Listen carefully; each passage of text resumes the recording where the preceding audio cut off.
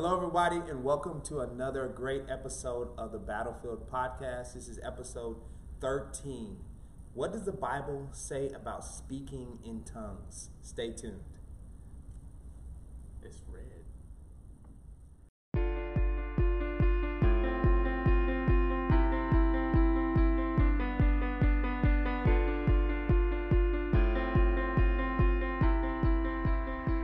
Man, that's crazy.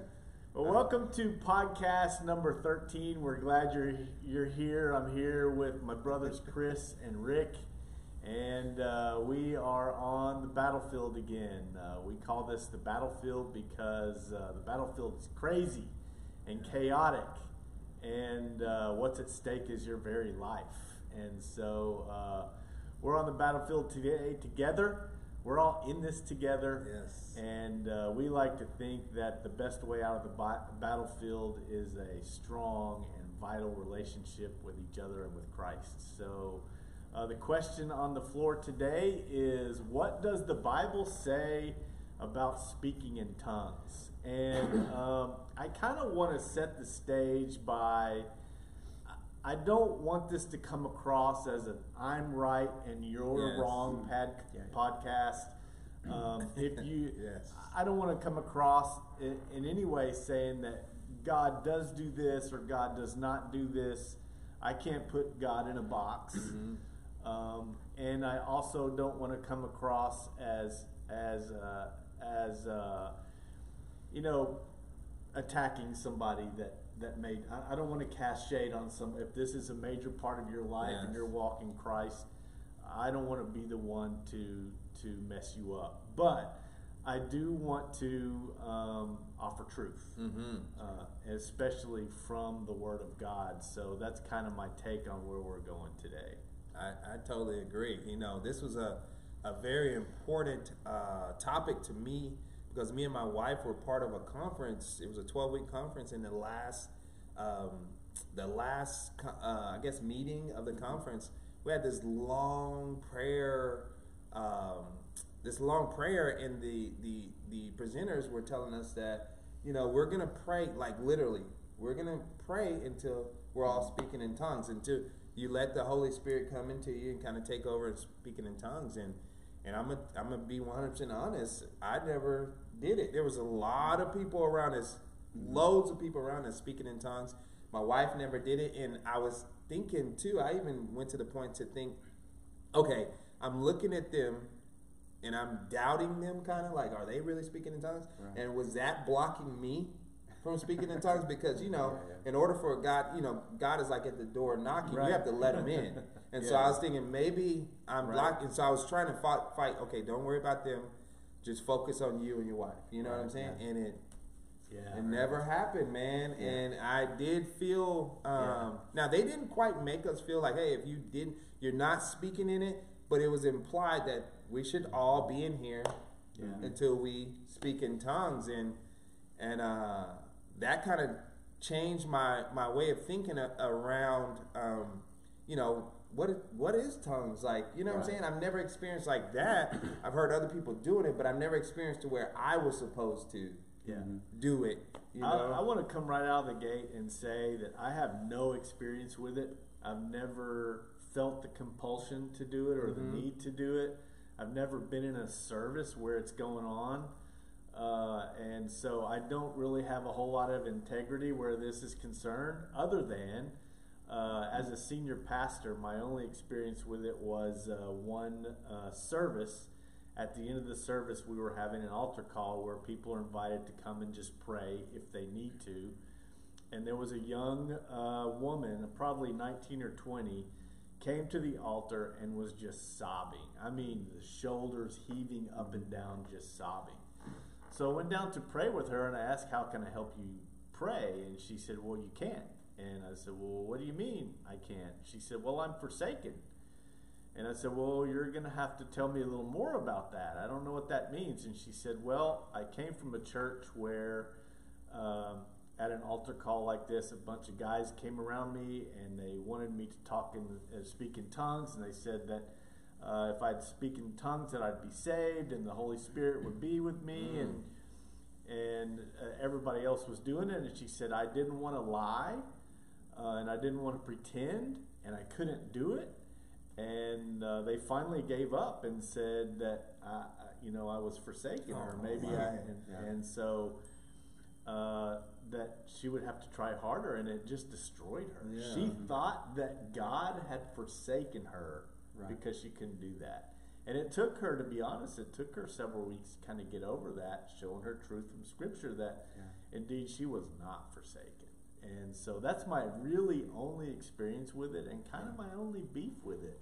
If that young lady thought God did not love her or want her simply because she would not lie about it. So yeah, I think that when you talk about speaking in tongues, there seems to be this vast two extremes. You have on one side people that are cessationalists, just means that they believe all gifts have, especially charismatic gifts, have ceased.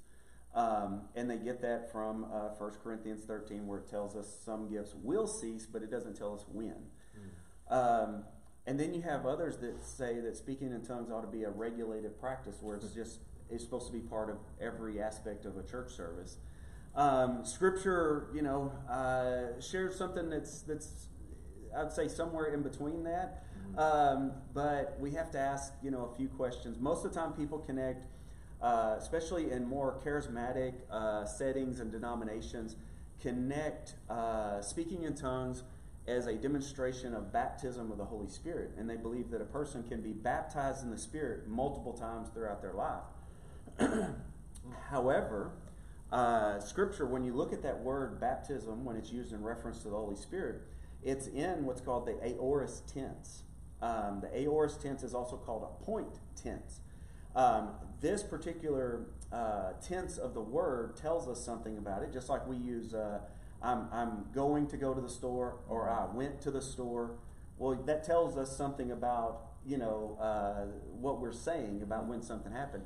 So the aorist tense of the word baptism, or the phrase baptism of the Holy Spirit, the word baptizo there, it's in the aorist tense, which means it's something that happens at one point in time. And it doesn't get repeated. It happened at one point in time. So on that side of it, there's not a rebaptism of the Holy Spirit. Baptism of the Spirit is when we are brought into union with Christ. We are baptized into His family. So that happens at one point, at the moment of salvation. However, Scripture does talk about being repeatedly filled with the Spirit. So like in Ephesians 5, where it tells us to not be drunk with wine, but be filled with the Spirit, that verb, be filled, is used in the present tense, which is this idea of a continuous action. So we're to be continually filled with the Holy Spirit. But when it comes to speaking in tongues, you've got people that say that it's, some people say it's of the devil, right? Oh, wow. And then you have some people that say that it's a sign that you're a true believer, that every person is speaking tongues. I think both of those are wrong. I think God is extremely practical. There are things that He gave us to look at. And so I brought Scripture because we needed to really dig into a little bit of that today. So first and foremost, there's really only 4 chapters in 4 books of the Bible that deal with spiritual gifts. All right, so we have Romans 12, you have 1 Corinthians 12 through 14, Ephesians 4, and then you have a couple of verses in 1 Peter 4. In 1 Corinthians 12, it's telling us about that each person, when they're saved, they get a different gift, but it's the same Spirit that gives the gift. And it goes down through and tells us that 1 Corinthians 12:7, a manifestation of the Spirit is given to each person to produce what is beneficial. And it goes down through there and says, to one is given the message of wisdom through the Spirit, then knowledge, and then faith, and the gifts of healing, and performing miracles, prophecy, distinguishing between spirits, or discernment. And then in my particular translation, it doesn't say tongues. And the reason why, it says languages, speaking in different kinds of languages and interpreting different types of languages. The reason why is the Greek word is glossa, which is the means a known language. All right, so that's the way it's used throughout.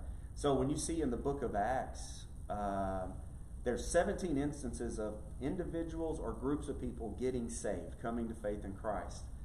There's only three instances of people speaking in tongues, and then there's a possible fourth one, but 3 instances. One is in Acts 2, that's at Pentecost, and what it tells us there is that the disciples, as they're praying, it says there's a rushing wind comes in, there's these fire that looks like split tongues that comes down, and then they start speaking in languages, speaking in tongues.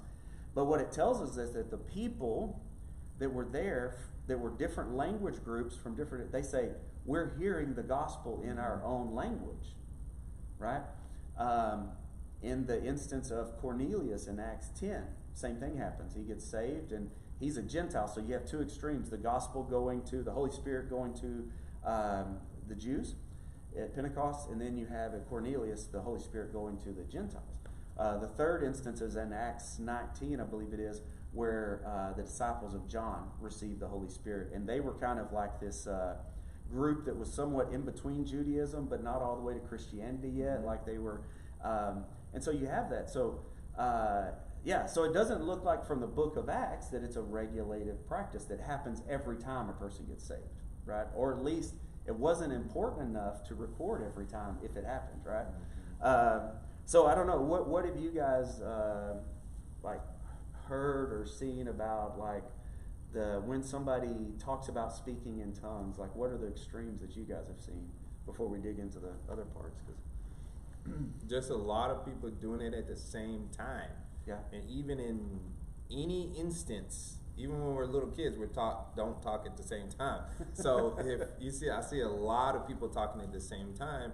I just start to think, just from a practical standpoint, are they just doing it because this person doing it because this person started? Is it just a group thing?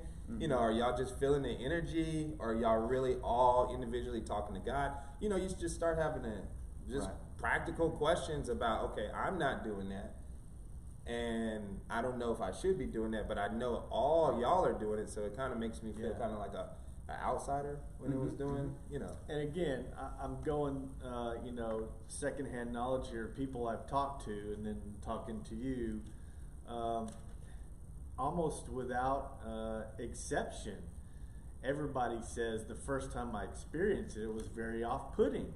It doesn't draw me in to want to know more. It's kind of off-putting and sort of intimidating and sort of confusing, and it doesn't draw me into a worship experience or so it's very some people were like scared, and I don't want to go back. I don't want to experience that anymore. I don't know what to do, or I would actually say that I didn't even think about it like that. Now that you think about it, let's say the scripture, the word was given really good, and you're feeling it, and then you're like, okay, everybody's, and then you hear that. Now it's like the tension went away from what was being preached or whatever to now I'm focused on, is this, what is, is this real, or, now I kind of forgot about the word wow, that's actually interesting.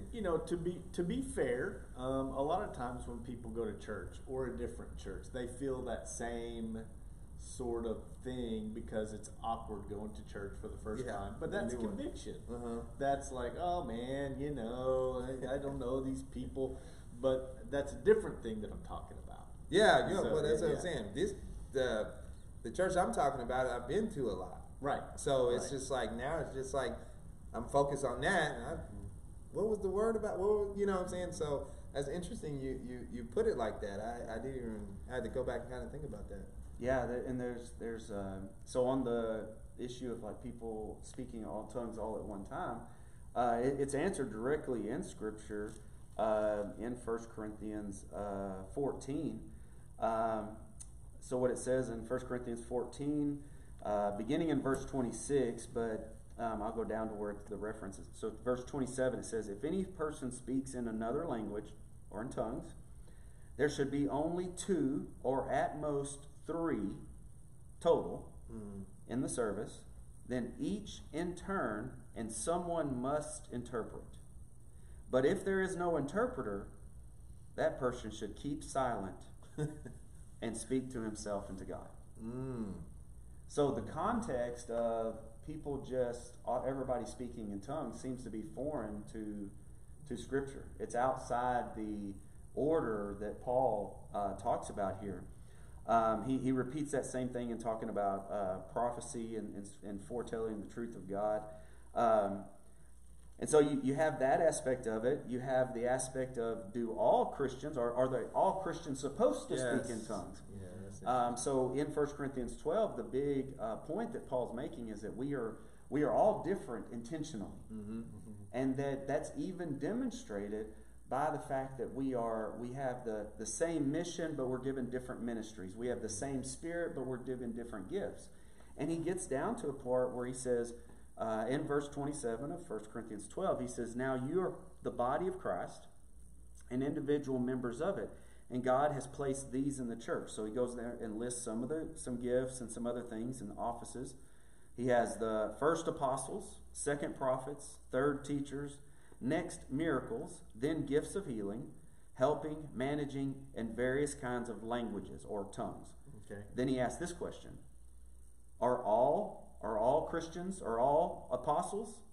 Are all people prophets? Are all teachers? Do all do miracles? Do all have gifts of healing? Do all speak in tongues or languages? And do all interpret? And this series of rhetorical questions, it is that no, we're not all that. Mm-hmm. Because he's made the case that a body, you have your hands, your eyes, your ears, we all have these different purposes to serve. In the same way, the Holy Spirit doesn't give us all the same gifts. Mm-hmm. Now, we all do have the same fruit, right? Love, joy, peace, patience, kindness, the list but we don't all have the same gifts. He's intentionally gifted us differently, right? And so I've literally sat down and had this conversation with folks that were in more charismatic traditions that spoke in tongues regularly who had never read this verse. Wow. Yeah, that's what I was saying. I had never heard of that, Yeah. And at least when you're going to do it in a setting like that, you should lay the groundwork. Yeah. And that's exactly what Paul does. But then what's really interesting is after he lists all of these things, Paul says, but desire the greater gifts, and I will show you an even better way. And then he says, okay, then the question is, okay, what's greater? In the very next chapter, very next verse. That's the reason we always want to study things in context. Yes. We want to study not just a verse out of a chapter. We want to study the whole chapter. And we don't just want to study one chapter. We want to study the chapter before and after. Mm-hmm. Yeah. But not just the chapters before and after. We want to study that whole book. And not just that book. We want to then study the New Testament or the Old Testament. And then not just the Testament. We want to see how it fits in the overall story, right? So what he says here, 1 Corinthians 13, if I speak in tongues or languages of men and of angels, but I do not have love, I am nothing more than a sounding gong or a clanging cymbal. He says, I'm just making noise. Making some noise. Just making noise. And so man. he goes down through and he talks about different things. And this is where cessationalists get the idea that tongues, they believe it's ceased. Is that in verse 8 of 1 Corinthians 13, he says, love never ends, but as for prophecy, they will come to an end. As for languages or tongues, they will cease. As for knowledge, it will come to an end. For we know in part and we prophesy in part, but when the perfect comes, the partial will come to an end.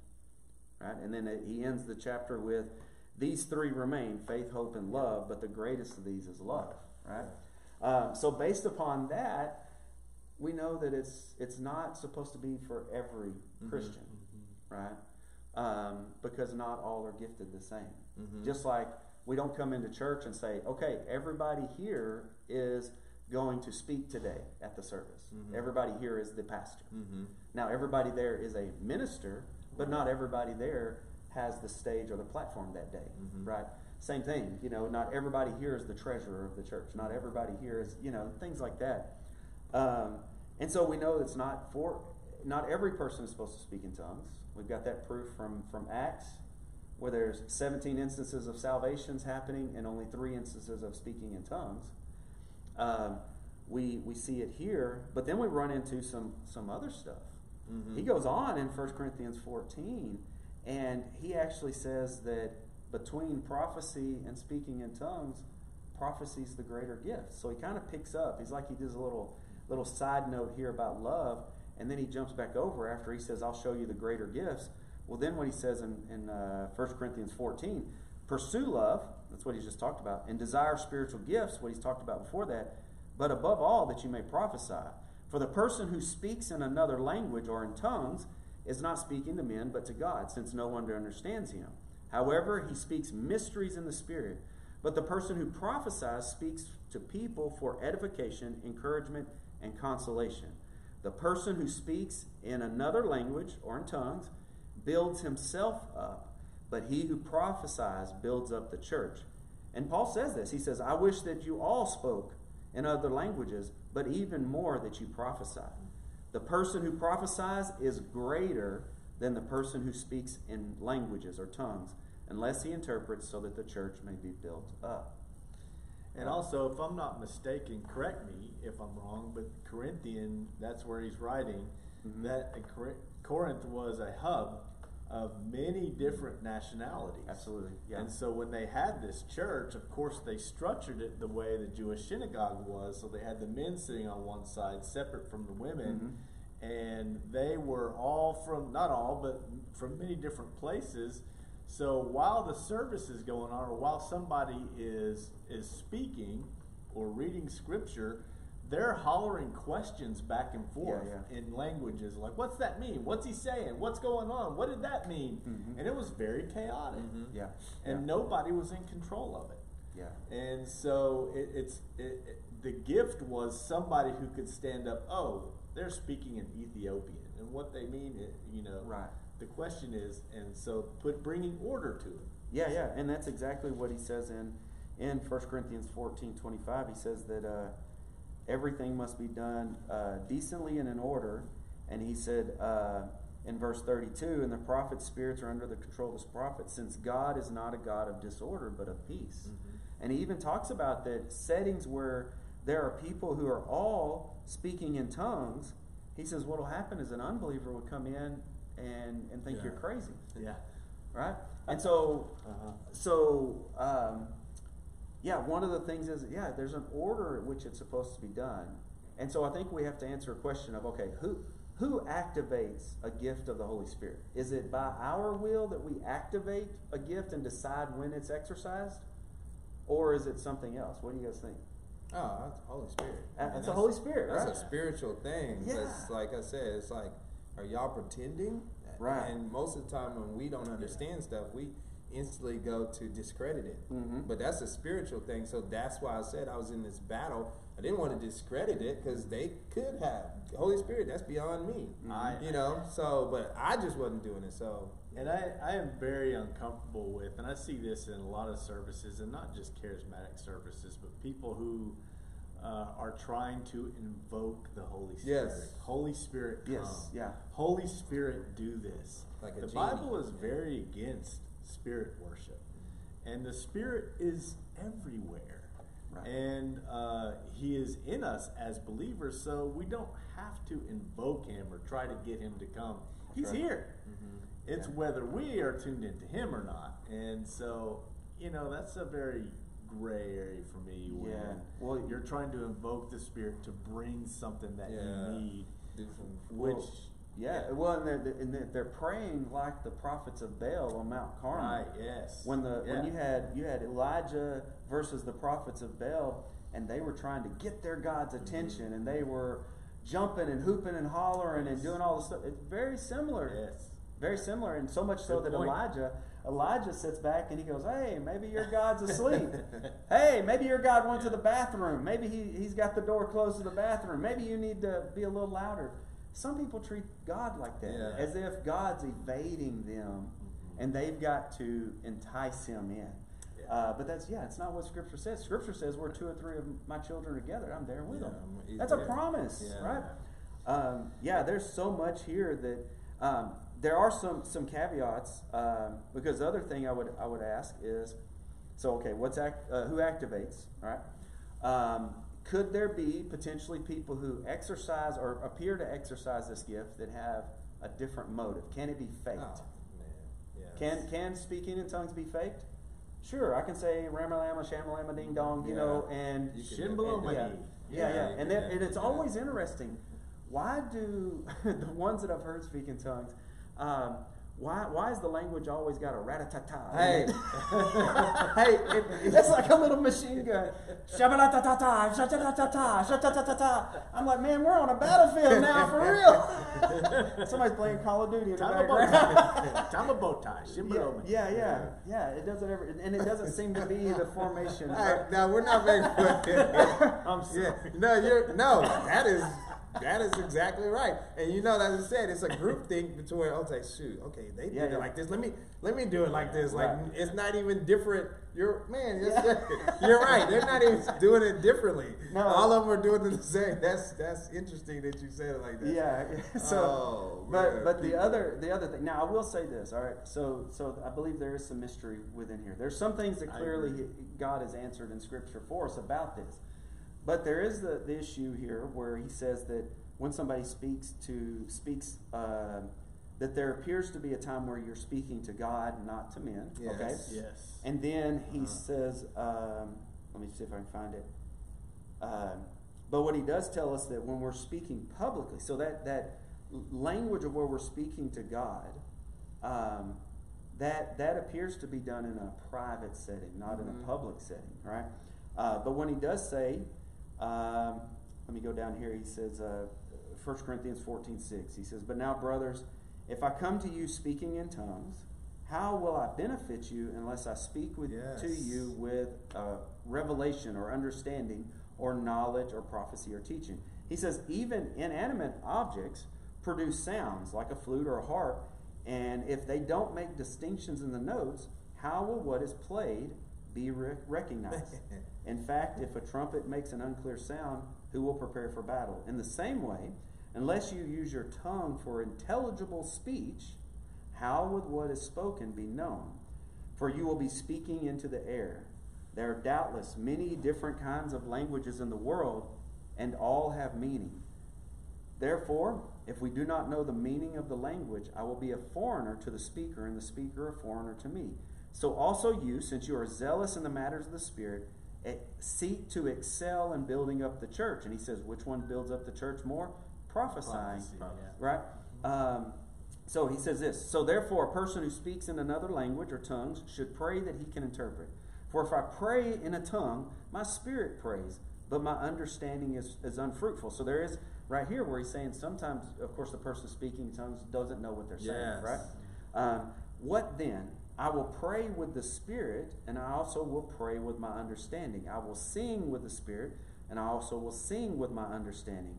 Otherwise, if you bless with the Spirit, how will the uninformed person say amen at your giving of thanks, since he does not know what you're saying? For you may very well be giving thanks, but the other person is not being built up. I thank God that I speak in other languages more than all of you. Yet in the church, I would rather speak 5 words with my understanding in order to teach others also than 10,000 words in tongues. That's about as practical as it gets Yeah. right there. Yeah. So I think That the was big question clear. is okay, so who activates it? What's the motive? I would say now, what's the purpose of tongues? So if there is, and I'm going to concede, I'm going to say that there could be a private prayer language. I'm going to concede that there seems to be, but that should be private, because he says that's between you and God when you're praying. That sometimes, and he states it elsewhere, like in Romans 8, I think it is, where he says that sometimes we don't even know what to pray, but the Holy Spirit prays on our behalf with groans. But it says the Holy Spirit is groaning, but through those groans, He's able to communicate. So the question I would say is, what's the purpose? What's the purpose? What do you guys think? What would be the purpose? Is it supposed to be, because some say the purpose of speaking in tongues is supposed to be a sign of true salvation. But then if that's the case, that means every person that's saved needs to speak in tongues, but Scripture has already said not all people who speak in tongues or are saved will speak in tongues. But what would be the purpose? Wow, I've never thought about that. I guess I've never thought about what the purpose would be if people were speaking in tongues, other than to show how godly they are.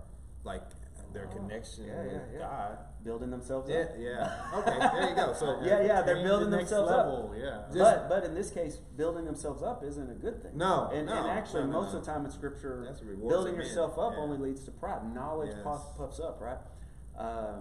So God is. It says God's a God of order. God's extremely practical. Yes, yes. And there's so many things. So I want to share with you what. I know I didn't give you a chance to answer. What do you think? Purpose No, is? I think you're right. I think it's I've attained the next level. Yeah. I'm now blessed. I'm Uh-huh. now better than I was. Yeah. What if I told you that speaking in tongues, I believe, as far as it's done in a public setting, is actually an extremely practical way to share the gospel across language Language, barriers. yes. There's a purpose. There's a purpose Beyond me. Yes, Yes. yeah. Uh-huh. So what we see is, again, in 1 Corinthians 14, he says this. So after he says, I'd rather speak 5 words with understanding Yeah. rather than 10,000 in tongues, he says, brothers, don't be childish in your thinking, but be infants in evil and adults in your thinking. For it is written in the law, by people of other tongues and by the lips of foreigners I will speak to this people, and even then they will not listen to me. All right, so that's a direct quote from Isaiah 28, 11, and 12. All right? And so then he follows up and he goes, it follows that speaking in tongues is intended as a sign not to believers, but to unbelievers. But prophecy is not for unbelievers, but is for believers. All right, it says, therefore, if the whole church assembles together and everybody is speaking in tongues, and people who are uninformed or unbelievers come in, will they not say that you are out of your minds? But if all are prophesying, some unbeliever or uninformed person comes in, he is convicted by all and judged by all. The secrets of his heart will be revealed, and as a result, he will fall down on his face and worship God, proclaiming God is really among you. Right? And so this particular reference here to Isaiah 28, 11, and 12, he says that speaking in tongues is a sign to the unbeliever. Specifically, it's a sign to the unbelieving Jew. So you take Acts, the instances of Acts, you have speaking in tongues as the gospel went to the Jewish people, spread to all the Jewish people. Then you had speaking tongues as a Gentile got saved. If speaking in tongues is a sign of, it says that he would speak to them through the lips of other or lips of foreigners in other language, and he says, even then they will not listen to me. It's the same thing as kind of all the other miracles that pointed to Jesus truly being the Messiah, that the Jews knew the Messiah would do all these things, but they chose to ignore it because they didn't want to trust Jesus, right? And so I believe, because here's something that's going to balance this just a little bit. In 1 Corinthians 14:39, it says, therefore, my brothers, be eager to prophesy, and do not forbid speaking in other languages. Right? So he says, do not forbid speaking in other languages. And so what I've seen and heard, I've never personally experienced it. I have had 2 instances where I've had people pray over me for me to speak in tongues. And they had told me that God had revealed to them that day I was going to speak in tongues. So they prophesied that I will speak in tongues. They try to, in this case, prophesy mean, tell in the future. They say they have a direct word from God, a direct revelation from God that I was going to speak in tongues that day. Then they pray over me. Ironically enough, they didn't pray in tongues. But they pray over me, and then I didn't speak in tongues. And I was open to it. I was praying, God, if this is real, I want to experience this, and and I didn't speak in tongues. And then what happened on both occasions? They say, oh, you don't have enough faith. You don't know how to receive this gift. They can condemn you. Huh? Yeah, I think that was the message that girl I prayed with. Yeah. Her same thing, like, I guess I can't get there. I'm forsaken. So Yeah. That's bold. That's It is so bold. bold to condemn people, especially you're trying to do it in the name of God. Yeah. And so, Boy, that's but here's the other thing. So, based upon that understanding of speaking in tongues, if you are in a monolithic language group, such as like our church, where we all speak English, you know, in our regular English speaking service. There's no purpose in tongues. Mm-hmm. So if tongues is meant to preach the gospel across a language barrier, and you all speak the same language, then there's no purpose, right? However, I do know missionaries who have been on the mission field that only speak English. Who, one particular instance, was a guy that was in a third world country in a very remote village. He did not speak the language. He only spoke English, so he had a translator. And as they were doing the work, the ministry work and stuff, one day the translator was sick and he couldn't come help. So the missionary, he says, well, I'm just going to go into town and see if I can interact with people. Maybe I'll find somebody that can speak English. So he goes into town. He's praying about where to go. There was this little shop. So he goes in, and to his amazement, the shop owner spoke English. And it is amazing. So he shares the gospel with the guy. The guy ends up accepting Christ. And so he goes back to where he was staying. The next day, the translator comes back, and he tells the translator, he said, man, it's amazing. I found the only guy in this whole village that speaks English. And he says, let me take you to him. And so he tells him, you know, you got saved, all this. So they go to that shop, and the translator starts talking to the guy at the shop, and he's using their language. And he said, the shop owner said, it's amazing that the only white guy he's ever met in his life spoke his native language. Mm-hmm. And so what was happening was this man thought he was speaking English. This man thought he was speaking his language, but they were communicating supernaturally to where they understood each other, and this man gets saved. And that doesn't happen through natural means of that crossing the language barrier. Mm-hmm. So I think in public settings, I think there's an incredibly practical purpose for speaking in tongues. It's where we can supernaturally share the gospel across a language barrier, you know, where we haven't naturally learned that language or whatever. And it is about the gospel. It's about the gospel. It's always about the gospel, and it's about glorifying Christ. It's about edifying the church. It's about all of those things. It's never about, look how spiritual I am. Yeah. You know? Yeah. And so I think that the purpose is that. It's that incredibly practical way of the gospel crossing a language barrier. Now, about the praying in the Spirit and stuff like that, I think I've seen lots of arguments, but I would say that, again, that's a private setting. Yeah. And I know Max Lucado recently has said that that's become a regular practice for his private prayer time as he prays in tongues, you know.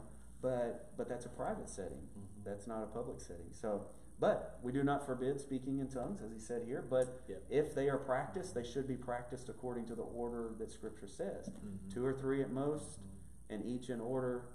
So the idea of everybody speaking in tongues at once isn't. Yeah, I know in my own personal prayer time, there are times when my heart takes over, and I only really know how. That's the only way I really know how to explain it. Yeah, I don't even think that I'm uttering anything, but it's not at that point about talking. It's just kind of my heart takes over, and I'm just praying. So I can't say what God will and won't do in each person's life. But I do know that I don't need another tongue to get closer to the Lord. I don't need that. Maybe some people do. I don't know.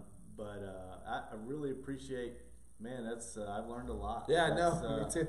And I do. I want to go back and sort of nail those scriptures in my own down my own self, because that's handy, because I have a feeling there's a lot of people out there who are really confused by that. Yeah, especially in our southern churches, yes, they do that. They do that a lot. Like I said, I grew up like that, so I've seen it so many times. You just think that's a part of the service. You know what I mean? Yeah. So, well, and here's something I heard a long time ago, and it stuck with me. It says, if you serve a God and a Holy Spirit that makes you jump up and down in the aisles, run around and speak in other tongues, but you walk out of that church and you can immediately sin without conviction, you are not encountering the Holy Spirit. Yeah. Because what the Holy Spirit does, according to John, was it chapter 14 or 16, that he says the Holy Spirit convicts us of our sin. So the Holy Spirit is, so you can't be filled with the Spirit and sin still reside and it be okay. Not, and especially not super easy. Yeah. So you're exactly right. Man, we're gonna put those scriptures. We're gonna, Hey, but no, that 1 was Corinthians 12 through 14. that was excellent though, because the way people speak in tongues, you would never think it was that. That was laid out. It's laid out, Paul, and that's been there for over 2,000 years. You would never think it was that laid out. That's instructions on what you. And I've never ever experienced that, or even thought about the purpose. Like the other than that, they're just feeling it, you know. Yeah. But it's God doesn't work like that. He always wants to push us forward and for a purpose. That's right. There's no gray area. He doesn't just stop you and say, "Hey, just do this." Yeah.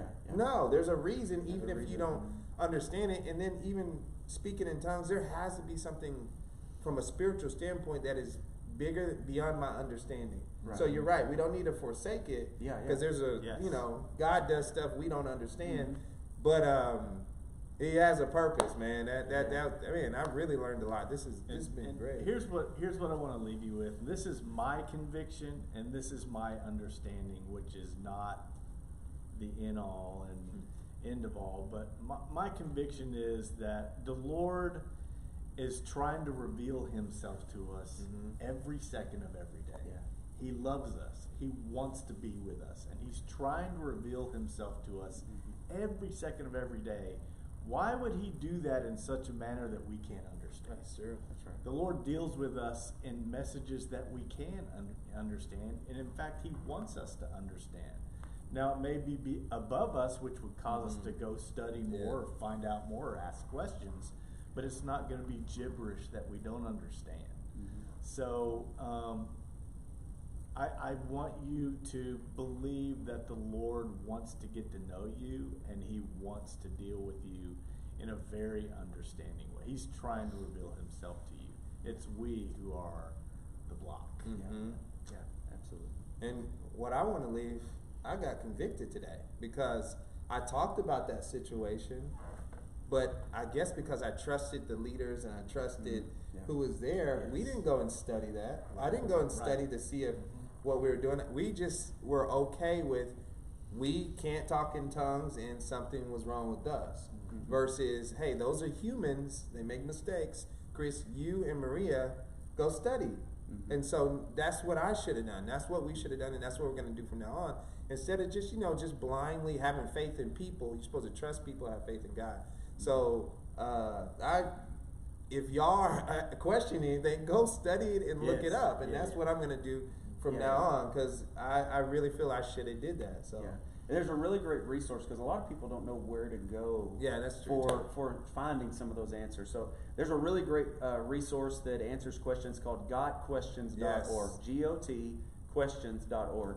And it just type in your question. They'll show you, lots of things. And they're really solid. I think almost everything I've read I haven't disagreed with. I went and I checked some of their stuff.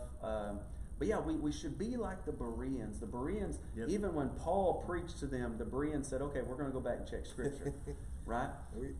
And we should be that way. So so of course, Benny Hinn's one of the ministries that has a lot of the charismatic types of gifts. And so Costi Hinn is his nephew. And one of the things that happened when he was dating, who is now his wife, was he was trying to get her to speak in tongues. They went to conferences, learn how to speak in tongues. That's the other thing. These churches have classes on how to do that. But she took him, Costi Hinn, to the passage in 1 Corinthians 12 where it says, "Do all speak in tongues?" Their ministry is all about those very demonstrative, ecstatic type gifts, and he had never read that. He goes, wow. And so he took that to, of course, his uncle, and his uncle was like, "Oh, you don't need to, So It's about money. What? Yeah. So I think that we have to. That's the reason I think discipleship is so important. That's the reason we need to, in our churches. I think exegesis and expositional preaching is vital, where we go and we look at the details and we go from Scripture to our doctrines, not our doctrines back to Scripture. However, sometimes we need to take a step back and understand a bigger picture. We need to understand some context, like when the church in Corinth, they were messing up more than they were getting things right. Paul spends most of the 2 letters he wrote to them correcting them.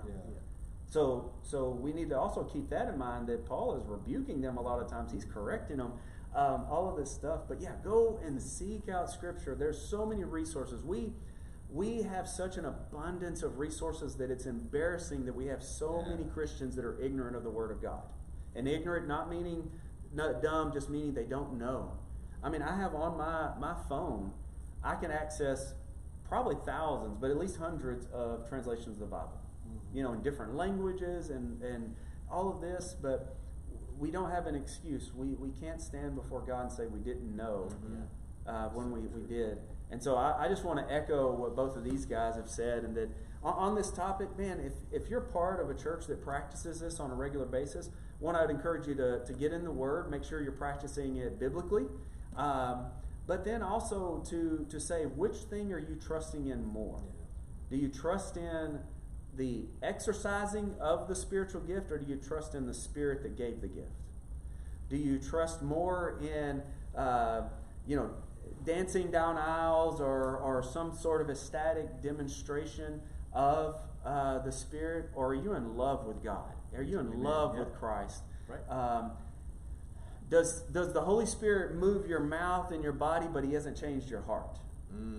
You know, things like that. We've got to really answer some of these questions, because in America, we have so many churches, and America is the most godless country in the world.